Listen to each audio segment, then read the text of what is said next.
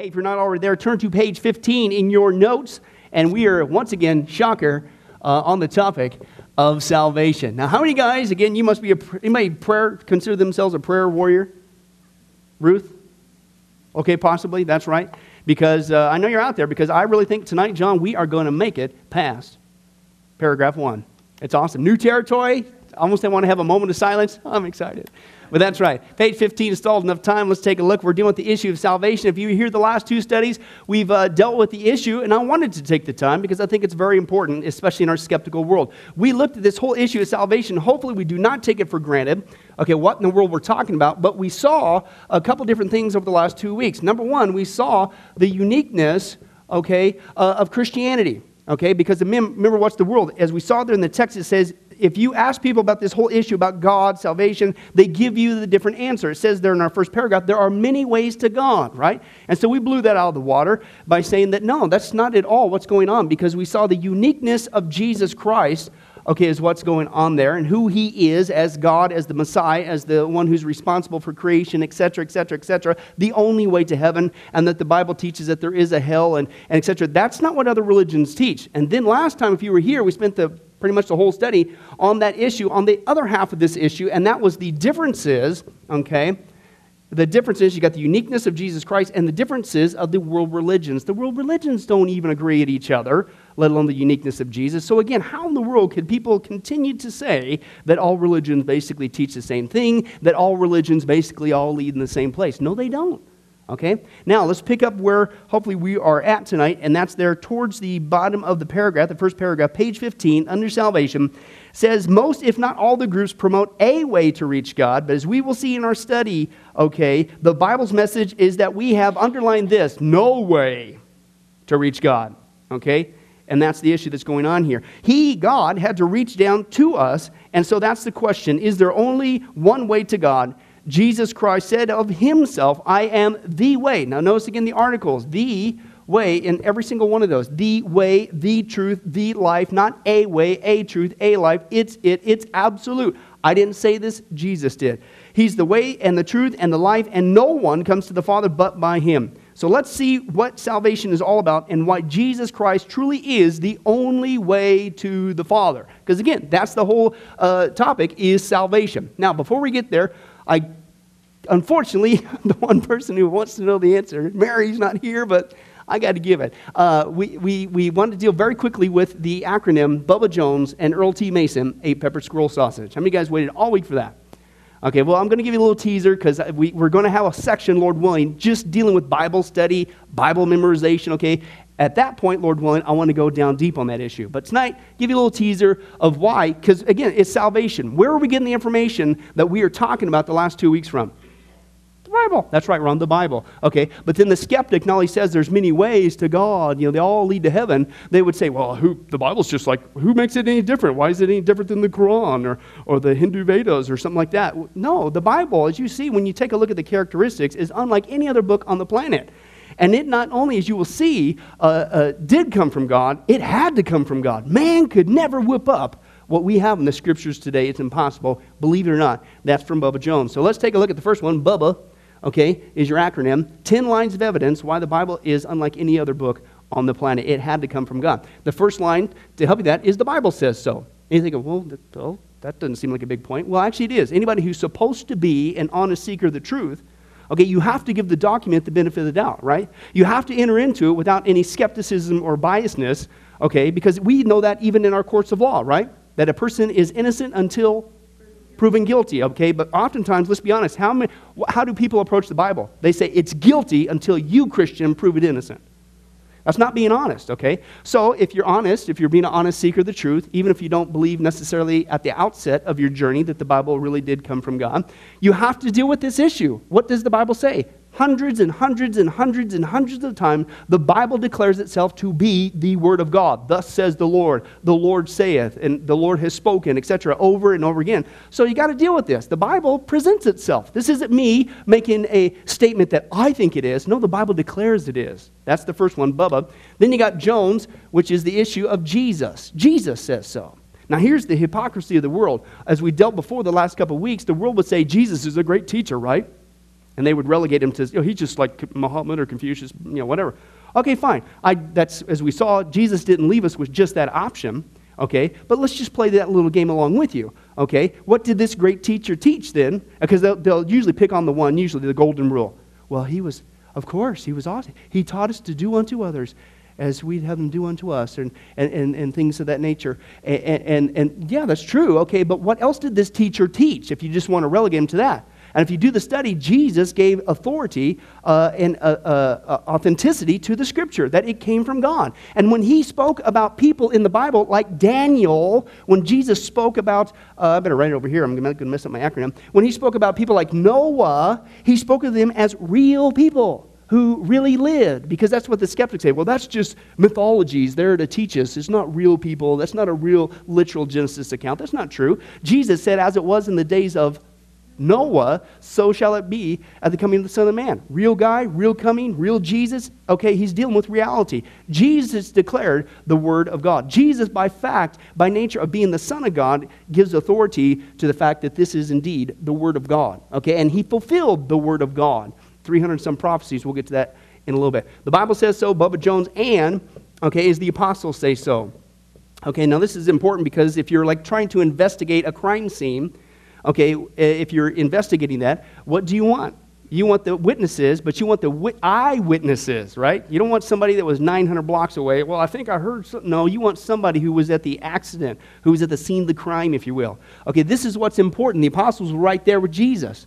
Okay, and what did they say? Well, first of all, they said, don't you ever dare, the warning in the book of Revelation, don't even dare tamper with these words that are written down, or you're going to get in big trouble with God. Okay? That's some serious vernacular. It's very strong, actually, at what's going on there. You don't want to do it, and you're going to get serious problems. Okay, but also, if this was just make-believe and a bunch of baloney, what you see with the apostles, if they didn't believe that the Bible was actually the Word of God, the message that they recorded down for us as well, based upon the prophecies, the fulfillment of the Old Testament, why in the world would every single one of them die for it? Would they die for a lie? Every one of them complete lunatics? That's not consistent. Okay, so you got to deal with that. And again, they were the ones right there. They believed that it was the Word of God. Bubba Jones and Earl. Earl is the early church. Okay, early church is what's going on there with that one. And this is what's really neat. It's a researcher, Dalrymple. That's a name. That's an awesome name. I like that name. Anyway, David Dalrymple, I think is his name, and he's a researcher. And he researched, and he did a little game. He says, so much so did the early church believe that the Bible was the Word of God. Just the New Testament, just the tens of thousands of quotations they quoted, the early church, from the New Testament, that it brought out an interesting characteristic, that even if all the copies on the planet of the New Testament were completely destroyed, we can still reconstruct it just from the quotations taken from it, from the early church fathers, except for 11 verses. Why would you quote it so much if you didn't believe it was the... You see what I'm saying? So again, you got to deal with that aspect. Bubba Jones and Earl. T is transmission standards, okay, is what's going on there, the transmission standards. And a lot of people, they'll bait you with this one, like, well, how do we know that if this really was from God, how do we even know that what we have is accurate to the original? Okay, because haven't you ever played the game? You say one thing over here to Ron, and then he whispers this to Orson, and then it goes over there to Dario, and by the time it gets over here to Oz, it's something completely different. Oh, and you mean to tell me over multitudes of generations, blah, blah, blah, blah. What they just told you, they're ignorant of the transmission standards of how the Bible was faithfully copied to you and I. First of all, people say, well, how, even if Moses did write, and he did, I believe, obviously the Pentateuch, the first 5 books of the Old Testament, okay, how did he know the accounts of creation? Well, that's why it's important to add up the dates with the genealogies, okay? And what you see is the first 2,157 years of mankind's history recorded in the Bible overlaps only the lives of 3 guys, okay?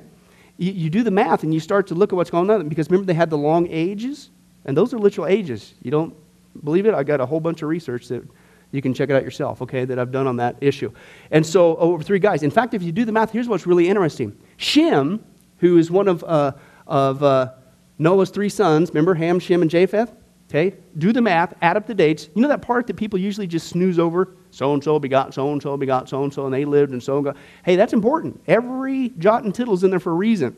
When you start doing the math, okay, some interesting characteristics pop out. And you see Shem, one of the actual survivors of the flood, okay, who would have the account of what happened before the flood, the Genesis account, etc., etc. One of the actual survivors was still alive, okay, for I think it was like 58 years, okay, during the time of not just Abraham, but Isaac and Jacob. That's getting really close to Moses. So that just blows away this whole thing. Well, how do we know? Just study your Bible, add up the dates, and all of it starts to make sense. Then, of course, they don't have I'll just give you a little thing. The Jewish people, when they did copy things, they literally had it down to a mathematical formula. Each line, each codex, each thing had to be a certain amount of numbers, spacing, and whatever. It was literally a mathematical formula. And if the math didn't add up, okay, it was completely destroyed. And by the way, you say, well, maybe they had a bad copy that we got. No, because their regular practice was if there was even one thing that didn't add up mathematically, okay, it wasn't just destroyed, it was burned, and even the ashes were buried. They took it absolutely very serious. Plus, even in the New Testament, the common practice of transmitting with the rabbis. You ever wonder why the rabbi, when it talks about, and Jesus and the apostles were walking, and we're going, well, it's because they didn't have any cars back then. Okay? Well, yeah, there's that issue, but although, Bill, we do know, and I'm sure you're aware of this, but the apostles, they did drive a Honda because they all were in one accord. You heard that one. I had to say that. We were on that issue. Okay, but seriously, they had to walk around, right? And so, but see, this wasn't just because they didn't have vehicles, but that's the way the rabbis back then taught. And they would walk and they would follow. Okay, and they would literally hang on his every word. They had a phrase back then, and it was basically a good disciple, okay, of a rabbi is one who was a cistern container, water container, that did not lose a drop. Okay? Back then, they didn't have stuff that we have today that can record stuff and do all that stuff and create backups and stuff like that. They used their brains. It's called memorization. And that was the common practice. They memorized literally word for word everything. If you were going to be a good disciple, that's what we're here, disciple, mathetes. Okay, they memorized word for word. They didn't lose a drop of what the rabbi, as they walked along, was teaching them. They were just eating it up, memorizing, whatever. So when it came down to record, it's right there, right? How many guys have already got that stuck in your brain, even though I've only said it 3 times? Bubba Jones and Earl T. Mason ate peppered squirrel sausage. Apparently I need to repeat it some more. But anyway, so what's going on there is you get something locked into your brain, it stays there. But then they have the backup policy. Jesus clearly said that he's going to send the Comforter, the Holy Spirit, who will remind them, okay, of everything that he told them. So God's going to make sure that it gets transmitted. So again, that's your Bubba Jones and Earl T. Mason. Mason is what we talked about last week a little bit, gave you a little teaser, is with the manuscript evidence is what's going on there. Okay, and that's the total hypocrisy. People say, well, again, how do we know, it's reliable and blah, blah, blah. We don't have the originals. All we got is copies. How do we know? Well, that was the hypocrisy we saw. Does anybody ever in philosophy class ever question the writings of Plato? Even though we had, 7 copies on the planet and they're 1,200 years removed from the original? Yep. Nobody ever questions him. Aristotle is another one. He's a big guy, right? Oh, Aristotle. Oh, yeah. Okay, we only have 49 copies on the planet, and his is 1,400 years removed from the original. Nobody ever questions him. But with the Bible, we have 24,000 plus copies, and then portions of John's writing we have within 25 years. But people doubt that? That's hypocrisy. Okay, is what's going on there. Bubba Jones and Earl T. Mason, 8. Okay, 8 is archaeology. Believe it or not, archaeology, the Bible is so accurate, obviously, okay, that archaeologists, when they want to go find something, guess where they go by and large? Bible. They go back to the Bible. Time and time again, the skeptics have accused the Bible, hey, there's no such people as the Hittites. We find no record of the Hittites. Made the papers, the whole 9 yards. They not only found the Hittites, they have now found 1,200 years of their civilization. Can I translate that for you? Nanny, nanny, boo-boo, in Jesus' name. Is what's going on there. They said there was no such person as Pontius Pilate. They said there was no such things as doors mentioned in Sodom. They said there was no such thing as camels back in those periods. Every single one. Oh, you just keep digging. Oh, Bible's right. In fact, it's so right that, again, if they want to go find something by and large, hey, let's go back to the Bible. Where'd they say it was? Is what we see, yes.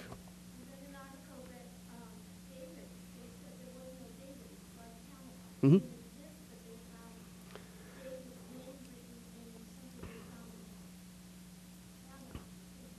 Yeah, it's all over the place. And in fact, if the Jewish people do a great job of making that, because that's what the Muslim community wants to do. The Palestinians over there want to say, well, they have no right to this land, et cetera, et cetera.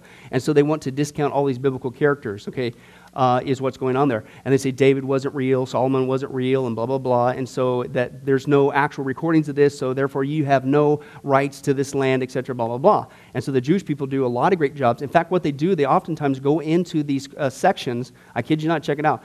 The Jewish archaeologists, they'll go into these sections and they will buy up homes and stuff, and just for the purpose of ripping up the floors so they can get into that area, so they can prove, again, by the archaeological evidence, yep, that's real, yep, that king's mentioned, yep. It's the exact same thing. But again, what you find, actually, a Dr. Norman Geisler, a great apologist, he had said not one incontrovertible find in archaeology has ever contradicted the biblical account. The Bible is that accurate. Okay, so archaeology is very, very important. Bubba Jones and Earl T. Mason ate peppered squirrel sausage is predictive prophecy. Now, this is common sense. Boy, Lord willing, once we get to that part and I can go down deep in our study, that's awesome. And that's a common sense thing. If this book really did come from God, then you'd expect to see his signature all over it, right? That it would contain things that only God could know. Tons of them, folks, all over the place. Prophecy, all kinds of prophecy. And I'm not talking like what people would say today, oh, hey, I went to so-and-so psychic, and they told me, of course, first of all, what's the population here in Las Vegas? About 1 million, something like that? Are you serious? Man, we got our job cut out. Praise God. This is good. 2 million people. Okay, you got 2 million people. And so you wake up, and of course you work downtown, so you got to drive downtown or something like that, right? And so psychic Joe Bob Chucky told me that today I'm going to meet somebody new. Well, duh. 2 million people, you work downtown, what are the odds? You know what I'm saying? Unless you fell asleep in the closet for 24 hours, it's going to happen. Okay, that's not what we're talking about when the Bible predicts stuff. I mean, we're talking down to the minute detail. Okay, so that other stuff is a bunch of baloney, is what's going on there. Okay, Jesus fulfilled, I think, of his first coming, 318 prophecies. Okay, and that's not all the other prophecies. I mean, the Bible talks about the rise and fall of nations, the rise and falls of kingdoms and kings and things of that nature, all kinds of things.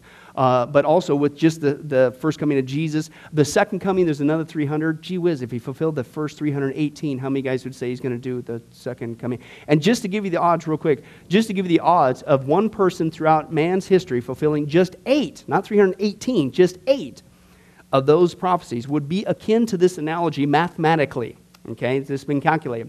The odds of one person throughout mankind's history at any time fulfilling 8 prophecies, okay, is the same odds as if you were to take the whole state of Texas, if you were to cover them 3 feet deep in silver dollars, the whole state, 3 feet deep, hop in an airplane, just randomly, you're flying above the whole state of Texas, take a silver dollar, mark it with a red X, okay, and then just randomly throw it out of the airplane somewhere, go back to wherever you started from, land the plane, blindfold a guy, and say, okay, now start walking across the state of Texas, okay, and blindfolded. You have one pick and one pick only. You have to find that silver dollar marked with a red X. That's the same mathematical odds of one person throughout human history fulfilling just 8 prophecies. He fulfilled 318, I think. It's impossible. But see, that's the importance of Bible prophecy. You would expect if a book really did come from God, who's above time and creation and everything else, and that he can see the beginning from the end, that he'd show us that he, in fact, knows the beginning from the end, i.e. he's God. And that's what we see all over the Bible. Bubba Jones and Earl T. Mason ate peppered squirrel. Squirrel is your science issue, is what's going on here. Now, people will say, well, the Bible, of course, that's with the live evolution, blah, blah, blah. And again, do some research, 41 DVDs, a big, giant, fat book on the issue. It's taken 6 years, got it completed. Go check it out. Enjoy yourself. Enjoy your sleep. But no, there's good information on there, I think. But that's a lie. But they have this premise like the Bible somehow contradicts science. How many guys have heard, I'll just give you one example. It's a liar, liar, pants on fire issue. How many guys have heard, well, the Bible teaches, I can't trust the Bible. It contradicts known science. The Bible teaches that the world is flat. Anybody ever heard that baloney? Open your Bibles to Isaiah chapter 40. Okay?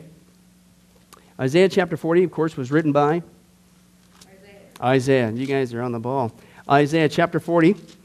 And let's just read one verse. Okay? Does the Bible really teach the world is flat? Don't think so. Let's take a look. Isaiah chapter 40, verse 22. Here's what it says. Speaking of God, okay? He sits enthroned above the flatness of the earth. Oh, I'm sorry. That's not what it says. What's it say there? Circle. What shape is a circle? Round. What the Bible say about the earth? So what's this whole baloney that they keep repeating? The Bible teaches the earth is flat. No, the Roman Catholic Church taught that. But the Bible never did. On and on again. In fact, what you find is scientists are catching up of what the Bible has been saying all along when it comes to scientific information. I'll just give you one other example and we'll move on. Again, later we can go down and deep and give you lots and lots of examples. Okay, we could save billions of taxpayers' dollars if you just read the Bible. I think it wasn't until the 1970s that they finally discovered that what the Bible says, that the seas have paths and channels in them. You know, the currents and stuff? Yep. Discovered that recently. The Bible's been saying it the whole time. On and on it goes, folks. The Bible does not contradict known science. That's a bunch of baloney. Now, the final one, Bubba Jones and Earl T. Mason ate pepper squirrel sausage, is statistical data. Okay, when you start to put it all together, man on his best day could never, ever, ever, ever whip up this book, because they'll say, and that's what I used to say as a skeptic, and I was the hypocrite because I'd make all these bold claims against the Bible. It's a book full of errors. It's a book that was just whipped up by man. But did I ever read it? Did I ever investigate it? By and large, no. Okay, so if you're going to make that kind of authoritative statement, I would assume you at least read it once. 99% of the crowd hasn't. Number two, once in a blue moon, you'll get somebody who says, oh, I read it one time, you know. And of course, they always have that sore throat when they talk like that, Tom. You know what I'm saying? But for some, no. And so really, okay, so you read it one time, so that makes you an authority on the issue. So what you're telling me is all I need to do is I need to read a geometry book one time, and I can go teach here at UNLV. Doesn't work that way, right? To become an authority on the issue. So give me a break. And so that's what, but when you take a look at the characteristics of the Bible, folks, just amazing. The Bible was written, just to give you a couple of items of note, was written over a 1,500-year span. It was written by 40 different authors. It was written on different continents. It was written in 3 different languages. It was written by different people from different walks of life who didn't know each other over different generations. Okay, the fishermen, kings, poets, you know, statesmen, and just shepherds and stuff like that. And they didn't even know each other. And you put all that together over 1,500 years, 40 different authors. They didn't know each other on different continents in 3 different languages, different moods, different places, all that stuff. And it never contradicts itself. And it always maintains its unity throughout the Old and New Testament. Man on his best day can never whip that up. Okay? So let us all refrain right now from, after this study, ganging up and calling Mary and saying, Mary, guess what we learned tonight? Bubba Jones. Praise God for recordings. But anyway, so that's right. That's Bubba Jones, Earl T. Mason. Now that's important because, again, as we encounter what we're about to get into our notes now, guys, scare-we. And you need to understand that what we're about to encounter, this next aspect, I would say the important crux of the matter when it comes to salvation, this is what the Bible says. This is not a book whipped up by man. This is directly from God. And that's the issue. It says here, there exists a holy God. I like what R.C. Sproul says, folks. He says, we are scared of the holiness of God. We don't want to talk about the holiness of God. We like to play with sin. We like to pamper sin, okay? But I'm telling you, folks, if we do not understand this characteristic of God, His holiness, then all kinds of things do not make sense. Hell makes no sense if you don't understand the holiness of God.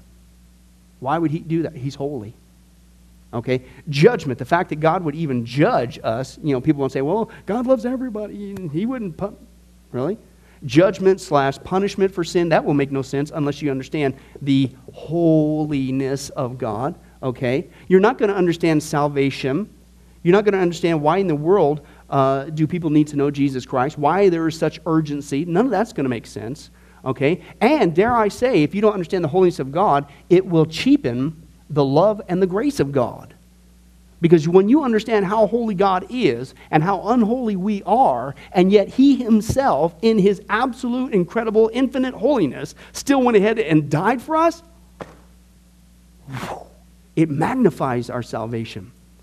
It magnifies His love and grace if you understand how holy He is. And that's what this section is. And this is what I appreciate about this. Before we get into the nuts and bolts, it deals with the crux of the matter. Salvation. Why is that important? Why are we saved? Because God is holy. We need to be saved from the holiness of God, from our unholy behavior. That's the whole crux of the matter. Let's continue on the notes. The Bible is clear that the God of the universe is holy. Now, I'm going to have a moment of silence, Byron. It's all the time I got for that, because we are about to do our first blank. Holiness is your first blank there, for those of you hooked on actually writing in a blank. Holiness is the word there, means, in your workbook, holiness means that God is absolutely separate from, and He is exalted above all His creatures, is what it says there. And He is equally separate from all moral evil and sin. is your next two blanks. He is equally separate from all moral evil and sin. This is such an important attribute. As you saw last week with my incredible drawing, and it's just as bad as it was last time. It's supposed to be a diamond, okay? And we saw that this is God, and each facet, okay, is his characteristic, that God is just, and God is love, and God is righteous, and whatever. But they're all aspects of describing who God is. I'm telling you, if there was, if you will, a core issue, it's God is holy. It is the only attribute in Scripture that's repeated 3 times. I think it's there for importance. If you want to emphasize something, you repeat it once, you repeat it again, you repeat it again. If you want your kids to do what you really want to say, and you really want them to follow through, you say it probably a couple times, don't you? Now, don't forget, I'm telling you, whatever, etc. Except for John, he's got it going. You got that look, though. You got the dad look, like, whatever. So that works. But see, your eyes back it up. So, but anyway, that's what's going on, is holiness. It's the only one repeated 3 times. The Bible never says that God is love, love, love, although he is. The Bible never says that God is just, although he is. But the Bible does mention this one attribute. He is holy, he is holy, he is holy. It explains everything. It explains the predicament we're in apart from Jesus Christ. And explains the importance of people understanding this so that they can understand the true gospel. Jesus is not a life enhancement. I believe when you follow him as a true born-again Christian, your life will improve. But don't get the cart before the horse. He came to save us from the damnation we deserve for being unholy and impugning the holiness of God. If we don't understand that, and if people don't understand, it's like, are they really understanding the gospel? Are they really even getting the gospel? Let's continue on. The first example of this, Exodus 15:11 says, "Who is like thee among the gods, O Lord? Who is like thee, majestic in holiness, awesome in praises, working wonders?" Leviticus 11:44, "For I am the Lord your God. Consecrate yourselves." It means set yourself apart. Therefore, be holy, for I am holy. "Thine eyes are too pure, God, to approve evil, and thou canst look on wickedness with favor." Okay? And again, that explains the crux of the matter, isn't it? God is so holy, okay? How is that which is unholy, you and I, apart from Jesus Christ, going to have a relationship with him who can't even look upon it with favor? How are we going to have a relationship with that which is holy in our unholy state? That's what this term describes, salvation. We need to be saved from that dilemma. Okay, let's continue on. "And the 4 living creatures," Revelation 4:8, "each one of them having 6 wings, are full of eyes around and within, and day and night they do not cease to say," what? "Love, love, love."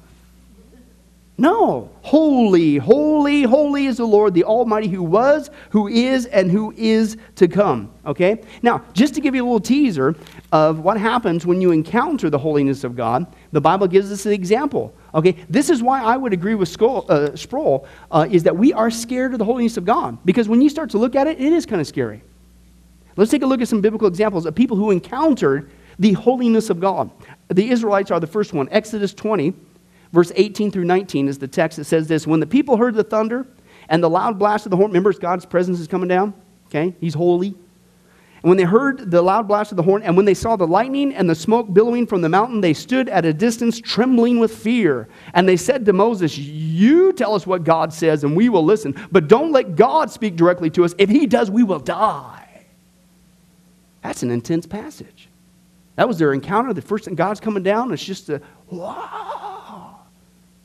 That's interesting, isn't it? Let's take a look. Samson's parents had an encounter. This isn't just God. This is just a holy angel from God. Okay? And the angel of the Lord. Judges 13, verse 20 through 22. "As the flame blazed up from the altar towards heaven, the angel of the Lord ascended in the flame. And seeing this, Manoah and his wife fell with their faces to the ground. When the angel of the Lord did not show himself again to Manoah and his wife, Manoah realized that it was the angel of the Lord. We are doomed to die. We have seen God." It wasn't, what? It's a knee-jerk reaction. We who have to still deal with the unholiness. We live in an unholy world. Okay? We have to deal with the unholy sin nature. The old man. That's not who we are anymore, but we still got to deal with it. Right? And when you encounter the holiness of God, it's a knee-jerk reaction. Ah! I like what one guy, he says it's no normal of an instance if you were to take certain germs, okay, certain bacteria in the light of the sun instantly just, are are fried. It's a little bit of a thing. It's like, how is that which is unholy going to be in the absolute holy brightness, without spot, without darkness or even shadow, the Bible says? How are you going to even enter into the presence of that being? And you see that with the reaction of the people. Daniel, he's another great prophet, Daniel, right? Mighty man of God. Listen to his response, Daniel chapter 10, verse 7 through 9. I, Daniel, was the only one to see this. Now listen, he says, the men who were with me, although they didn't see it, okay, but they could sense something was going on in the room, he said they were overcome with fear and they ran off and hid. Nice friends, huh? Fearing the worst. Left alone after the appearance, abandoned by my friends, I went weak in the knees, the blood drained from my face, I heard his voice. At the sound of it, I fell flat on the ground. Job, remember Job? He started to crack. He started to, why, God? Why? Why is this happening? Why? Okay? And then finally God, if you get there towards the end of Job chapter 44, God starts asking him a bunch of questions. I think it's about like 80 or somewhere around there. You know how many Job answered back? You ever do that as a mom and dad? You know, your kids start lipping off. Hey, you get historical. Where were you? Because this is what God's doing. Where were you when I made the universe? Where were you when I did the constellations? Where were you, Job? What are you doing questioning me? Where were you when I laid the foundations of this world? What's going on, Job? You know what I'm saying? You ever do that? Your kids come to you, oh yeah? Where were you when we built this house? Where were you? You like the food you eat? Are you the one paying the bills? You one doing this? And do you really expect your kids to answer at that point? No, they know better, don't they? Okay, but anyway, that's right. But that's the same thing that God's doing. Here's what Job says after God did all those questions. Excuse me, you question me? He says, who is this that obscures my counsel without knowledge, you ask God? Surely I spoke of things I did not understand, things too wonderful for me to know. My ears had heard of you, but now my eyes have seen you. Therefore I despise myself and repent in dust and ashes. Oh, that I would even, whoa. Because think about it. When we question the sovereignty of God, what are we actually saying? That God did or is doing something wrong. But if God ever did something wrong, what's that called? Sin. But he can't sin. He is holy. And that's why Job gets a spanking. It's not that God didn't care. Anybody ever get a spanking from God? He knows what he's doing. You don't need to question him. It's called trust him. And he's already told us he's going to work it out for good. No need to backtalk him. He knows what he's doing. He's told us that. He didn't have to tell us he's doing it for good, Romans 8:28, but he does. He's like, are you kidding me? Saying, God, why? He's basically saying, God, you're doing something wrong. You are sinning. Might want to shut your mouth. You're accusing God, who is holy, of sin. That in itself is a sin. Very interesting. Continue on. The fifth person is Isaiah. Isaiah is chapter 6, of course, the great throne room scene. Verses 1, 3, 4, and 5. He says, I saw the Lord seated on a throne, high and exalted. The train of his robe filled the temple as they were calling to one another, Holy, holy, holy is the Lord Almighty. At the sound of their voice, the doorposts and thresholds shook, and the temple was filled with smoke. He said, Doom, I'm as good as dead. Every word I've ever spoken is tainted, blasphemous even, and the people I live with talk the same way. The words are corrupt and desecrated, and here I've looked at God, the face of the king. And he said what Job probably should have done. How could I ever, my mouth, and the people I live with, that's the holiness of God. He cannot, he will not justify sin as acceptable. It is counteractive to the core attribute of God. And until we understand this, we are not going to appreciate this. And dare I say, if we don't understand it, what kind of a gospel are we presenting to people? Okay? Is what's going on there. Next page. Whew. Page 2, Freddie. You excited, bro? Calm down. Praise God. All right, he says, many other verses could be cited, but this sampling is enough to show us that one of the attributes of the eternal God is holiness. And not just, I'd say, one of them, it's one of the most important ones. Okay, especially on what we're talking about here. Okay, the above passage from Habakkuk 1:3, remember he can't, he's so pure he can't even approve it, look upon it with approval, okay? And that's what he says. Shows us how God reacts to evil, okay? He cannot approve, is your next blank there. He cannot approve it, nor look on it with favor as a result of his holiness. Okay? Now let's flip it around. That's the reaction of people when they encounter the holiness of God. Just the, okay, in that unholy state. Okay? Okay, now let's take a look, and this explains some of these interesting passages that maybe people bring up to you and go like, well, that sure seems mean. No mean about it, man, when you understand the holiness of God, of how holy he is. Okay, let's take a look. The first person that got literally removed from his presence was Nadab and Abihu. Remember those guys? How many guys named your last two cats that? Don't lie, because that's a sin that's in here. Here's the account. Listen to this. Leviticus chapter 10, verse 1 through 3. And Nadab and Abihu, the sons of Aaron, each took a censer and put fire in it, and put incense on it, and offered strange and unholy fire. God gave them specific instructions. Here's how you're supposed to do it. Here's what you're supposed to use. You got it? Capiche? Got it? You cool? And they decided, hey, it's getting kind of boring, you know. He says, spice things up a little. Right? And he says, as the Lord had not commanded them, and there came forth fire from the Lord and killed them, and they died before the Lord. Then Moses said to Aaron, this is what the Lord meant when he said, I and my will, not their own, will be acknowledged as hallowed by those who come near me, and before all the people I will be honored. Listen, and Aaron said nothing. He just lost two of his sons.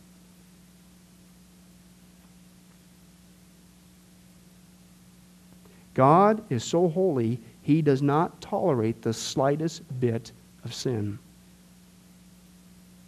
Okay? Second removal is Achan. Remember that guy? Oh, just a little compromise. God isn't going to notice. Nobody's going to notice. No big deal, right?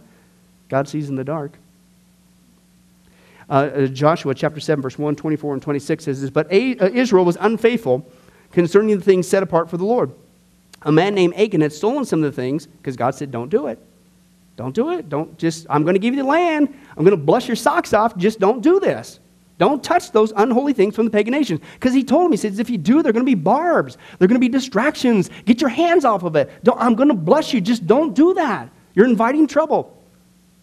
Greed. Then Joshua and all the Israelites took Achan. Okay, and so the Lord was angry, not just with the Achan. He was angry with the whole camp. Does our sin affect other people? Yep. Does our sin affect the church? Okay, and it says this, then Joshua and all the Israelites took Achan, the silver robe, the silver, the robe, the bar of gold, listen, other people had to pay a price. Sometimes other people pay a price for our sin, don't they? And then his sons, daughters, cattle, donkeys, sheep, tent, and everything he had. And they brought him to the valley of Achor, which I believe means suffering. Then Joshua said to Achan, why have you brought trouble on us? The Lord will now bring trouble on you. And all the Israelites stoned Achan and his family and burned their bodies, so the Lord was no longer angry. God is so holy, holy, holy. Not even a tiny bit of compromise from what he tells us to do. That's not tolerant. He does not tolerate that. Okay? Third removal is Uzzah. This explains this one. There was one thing you were not supposed to do, and that is touch the holy Ark of the Covenant. Don't do it. Okay? And if you were, you had to grab the poles, you had to be the priest and whatever. Okay, so the good news was they finally got it back because it was captured, and the other people were getting, cursed and plagues and stuff was busting out and stuff like that. Well, they finally get it back. So here's the scene, 2 Samuel chapter 6, verse 6 through 7. When they came to the threshing floor of Nacon, Uzzah reached out and took hold of the ark of God because the oxen had stumbled. The Lord's anger burned against Uzzah because of his irreverent act. Therefore, God struck him down, and he died there beside the ark. Well, that just seems kind of harsh. Excuse me? God is so holy, he does not even tolerate the slightest deviation from his will. It will not be acceptable. And the consequences of that, just like the germs hitting the light of the sun, that's how holy he is. One more example. You think, well, that's just the Old Testament. People say, well, that Old Testament God, he was a big old meanie. New Testament. I love this one. And to answer this, I think really what God was doing with this passage, he was setting the pace. He expects his church to be holy. Listen to this. Ananias and Sapphira. Acts chapter 5, verse 1 through 5. There was also a man named Ananias who with his wife Sapphira sold some property. They brought part of the money to the apostles but claimed it was a full amount. Liar, liar, pants on fire. His wife agreed to the deception. Then Peter said to Ananias, why has Satan filled your heart? Oh, it's just a white lie. It's just a small lie. Everybody doesn't lie. Really? It says here, he said, Satan's filled your heart when you lie. He says, you lied to the Holy Spirit, and you kept some of the money for yourself. You weren't lying to us, but to God. And as soon as Ananias heard these words, he fell on the floor, and he died. And then later his wife died too, because she was given opportunity, and she still lied. And it says this, and everyone who heard it, this is the New Testament church, everyone who heard it was terrified. You betcha they were. Can you imagine that? Can you imagine right now, even here at Sunrise, every single time that one of us told a lie, we dropped dead on the spot? This would be the quickest Bible study on the planet. It's over now. We're all done. But God was setting the pace. Hey, listen, folks. I'm setting the standard. Okay? Be holy as I am holy. You are representatives of me who is what? Who is holy, who is holy, who is holy to this planet right now. This is the holiness of God. Now do you see why I would agree with Sproul when he says we're scared to talk about the holiness of God? Okay, but I'm telling you, if we don't understand the holiness of God, we do not understand the great topic we are on that unfortunately we kind of downplay oftentimes. Salvation, I got saved. Do you understand what you're saved from? You were saved from the punishment, which is hell, eternal separation from God. But you're saved from an encounter of the holiness of God in a sinful state. Right? We're saved from that dilemma. Okay? And do you see, if you don't understand this, hell makes no sense. The fact that God has no tolerance and there is punishment for sin. Okay? And the fact that he judges sin and that he judges the planet. Okay? And he's coming back to judge it again. Okay? And then he's going to pour out his wrath on the Gentile nations. And he's going to renew he's not done with his promises with Israel, Romans chapter 11. And do you understand that salvation is not only not going to make sense, but it's also going to cheapen the love of God? Now, with all that we just stated, with the holiness of God, the reaction of people, the removal of people, he does not tolerate not even the slightest bit of sin, a deviation from will, what we would sit there and categorize as small, little itty-bitty lie, thing, compromise. Are you kidding me? And those people were just, boom, nuked on the spot. And yet, that's our God. And yet, he came.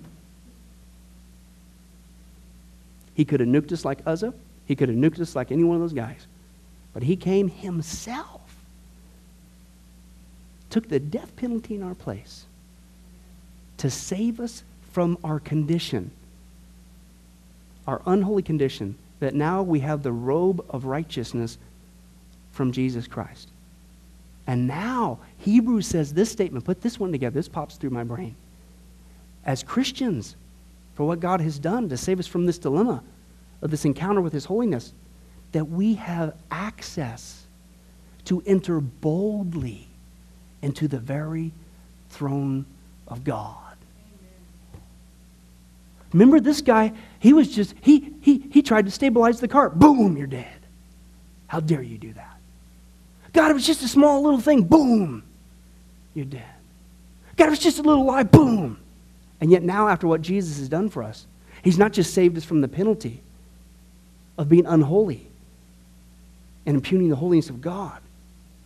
We have such great intimacy with him, even though we still blow it, don't we? Now do you see why, if we don't understand this core issue, it cheapens the love of God, what we'll get to, the grace of God, the mercy of God? If we don't understand this core attribute that God is holy, it just makes it all just seem like chump change, doesn't it? But that's not. Here's what this says. Here is the problem. Okay? That's what the Bible says. Salvation is what we saw, the first part. That's what the Bible says. That's salvation. Okay? But here's the truth of the Bible that we need to listen to. The Bubba Jones and Earl T. Mason, 8-pepper squirrel sausage just came from God. And the first thing we need to understand is that he is holy. Okay, now here's the problem. That's this next section on page 2. Mankind is sinful. Do you see the dilemma? Do you see the ultimate dilemma right out of the gates, man? Is the Bible is clear. God is holy, but we're not. What are we going to do? Again, that's the teaser of the statement that we see all the time. Saved. Saved from what? Salvation. You need to get saved. Saved from what? Now put this, what we just studied tonight with the holiness of God, put it against these statements. Well, saved from, your life isn't as good as it could be. Again, I agree when you follow Jesus as a true born-again Christian. Don't get the cart before the horse. I think your life will improve. But that's not what we're saved from. We're saved from that. And those kind of statements, oh, he's a life enhancement, cheapens what he went through for us. When we understand what he went through for us, it's like, oh, thank you, God. Oh, thank you. Thank you for not treating me like Uzzah. Thank you, God, for not dropping me on the spot like Ananias and Sapphira. I am no better as a New Testament Christian. Thank you for your mercy. Thank you for the righteousness that you've given me in Jesus Christ. That on the cross you made the great exchange. You took all of my rottenness and placed it on the cross. And then you've given me in exchange all of his righteousness. And now you consider me your child. And I'm without spot, without blemish, without wrinkle. I.e., what? I am now considered, listen, what's the word as we close? The Bible says that every born again Christian is a saint. You don't become a saint because you did some great things, and 100 years later, the Roman Catholic Church determines you're a saint, and then you start praying to a dead person. That's blasphemy. The Bible says that every single Christian is a saint. It is the Greek word hagios. It's cool. It's like a man word. God, hagios. Okay, in hagios. And literally what that word means, listen to what the Bible is saying, guys. Okay, the Bible is saying every single Christian, this is the translation of that word, saint. We don't get the impact of the irony. God is holy. Oh, our dilemma. How are we going to survive this? Oh, no. Through Jesus Christ, we just became a saint, which means, it means holy one. You get it? Positionally, we are now considered holy in God's eyes. So now the dilemma's over, isn't it? How is that which is unholy going to have a relationship with he who is holy without being instantly... Jesus Christ has made us holy, a saint. Intimacy. And now we can approach his throne, not just when we get to heaven, but here and now as a born-again Christian. We can approach his holy, holy, holy throne and say, Father. And here's the kicker. He wants us to. Yeah. Makes you make that noise too whenever you do it. It gets me excited. It's like somebody's trying to choke a mouse. What was that? Anyway, that was awesome. What a way to end a study. That's incredible. But let's go ahead in prayer. Next week, Lord willing, we're going to get into that aspect, man sinful. Okay, and again, you tie all this together, and that's what I'm hoping we're giving the accurate gospel when we share with people. Okay, they need to be saved from this dilemma. Okay, we'll get into the issue of sinful. Man is sinful. You ever run into somebody who says this? I'm not a sinner. Don't call me a sinner. I'm not that bad of a person. That's Lord willing for next week. We'll prove that. That's pretty much common sense. But let's go ahead and pray. Well, hi, this is Pastor Billy Crone of Sunrise Baptist Church, and I hope you enjoyed today's study. But before you go, let me ask you one final question. Are you sure that if you were to die today, that you go to heaven and not hell? Before you answer that, let me share a couple things with you. Did you know that the Bible says that God is holy and that we are not? And the Bible also says that the wages of our sin or our unholiness is death.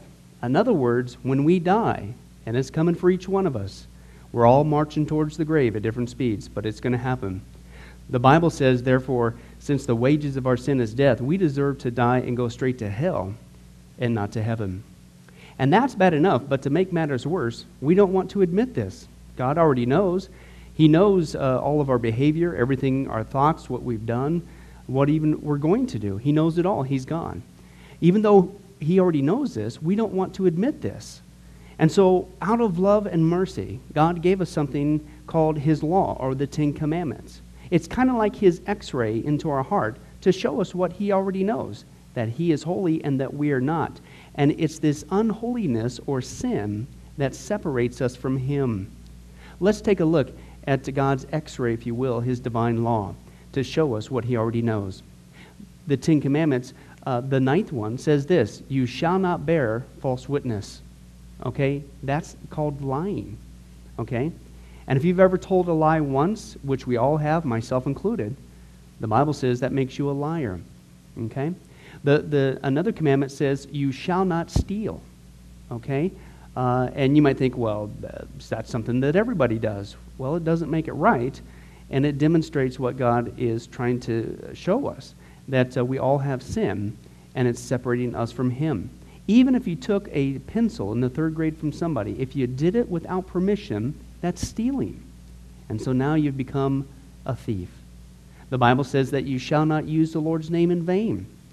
And how interesting it is and unfortunate that the only name under heaven by which men might be saved, the name Jesus Christ, has now become a common cuss word. The Bible says that God is so holy that even his name is holy. If you've taken the Lord's name in vain and used it as a cuss word or even flippantly, the Bible calls that the sin of blasphemy. And so now you become a blasphemer. The Bible says you shall not commit adultery. And Jesus says if you even look at another person with lust in your eye, you've committed adultery in your heart. And finally, the Bible says you shall not murder. And you might think, well, hey, I haven't done that one. Really? Well, again, the Bible says that the sin of hatred is the same as the sin of murder. The only difference is you pulled the trigger, if you will, in your heart. You wish they were dead. And in God's eyes, it's the same thing in principle. Folks, that's only just a couple of the 10 Commandments. We didn't even go through all of them. But I think you're starting to get the picture. The Bible is correct.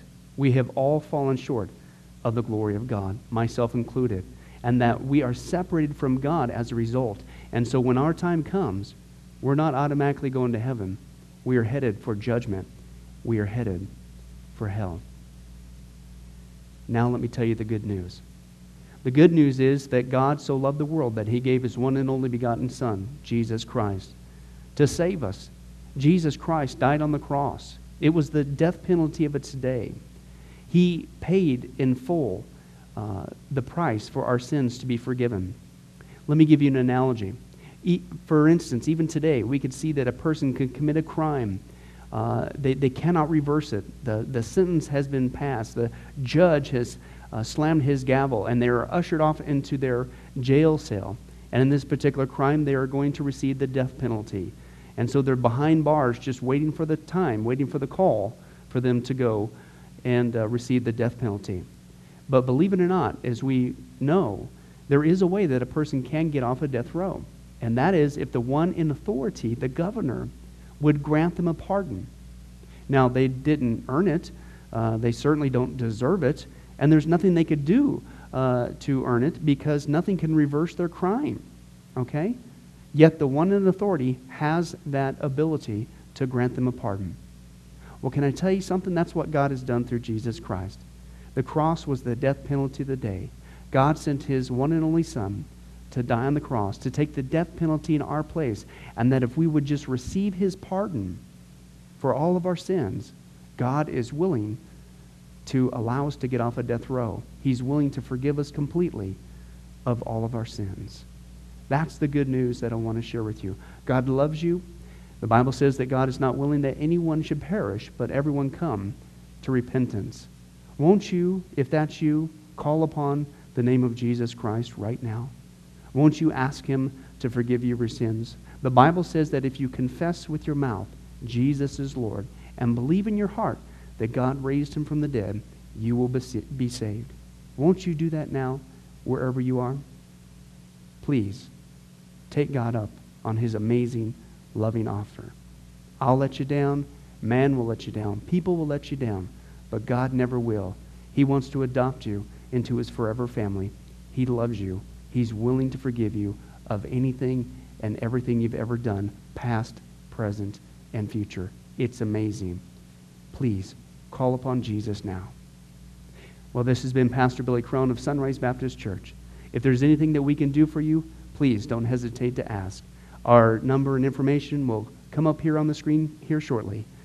And remember, I hope to see you in heaven. God bless. Thank you for watching this presentation from Sunrise Baptist Church. If you would like to send us a letter or any other kind of postage, you can reach us at 1780 Betty Lane, Las Vegas, Nevada, 89156. For more information, you can give us a call at 702-452-8599 or email us at bcrone@getalifemedia.com, or you can visit our website at www.getalifemedia.com. Billy Crone and this ministry can also be found on Facebook and Twitter. Join us for services at www.sunriselv.com.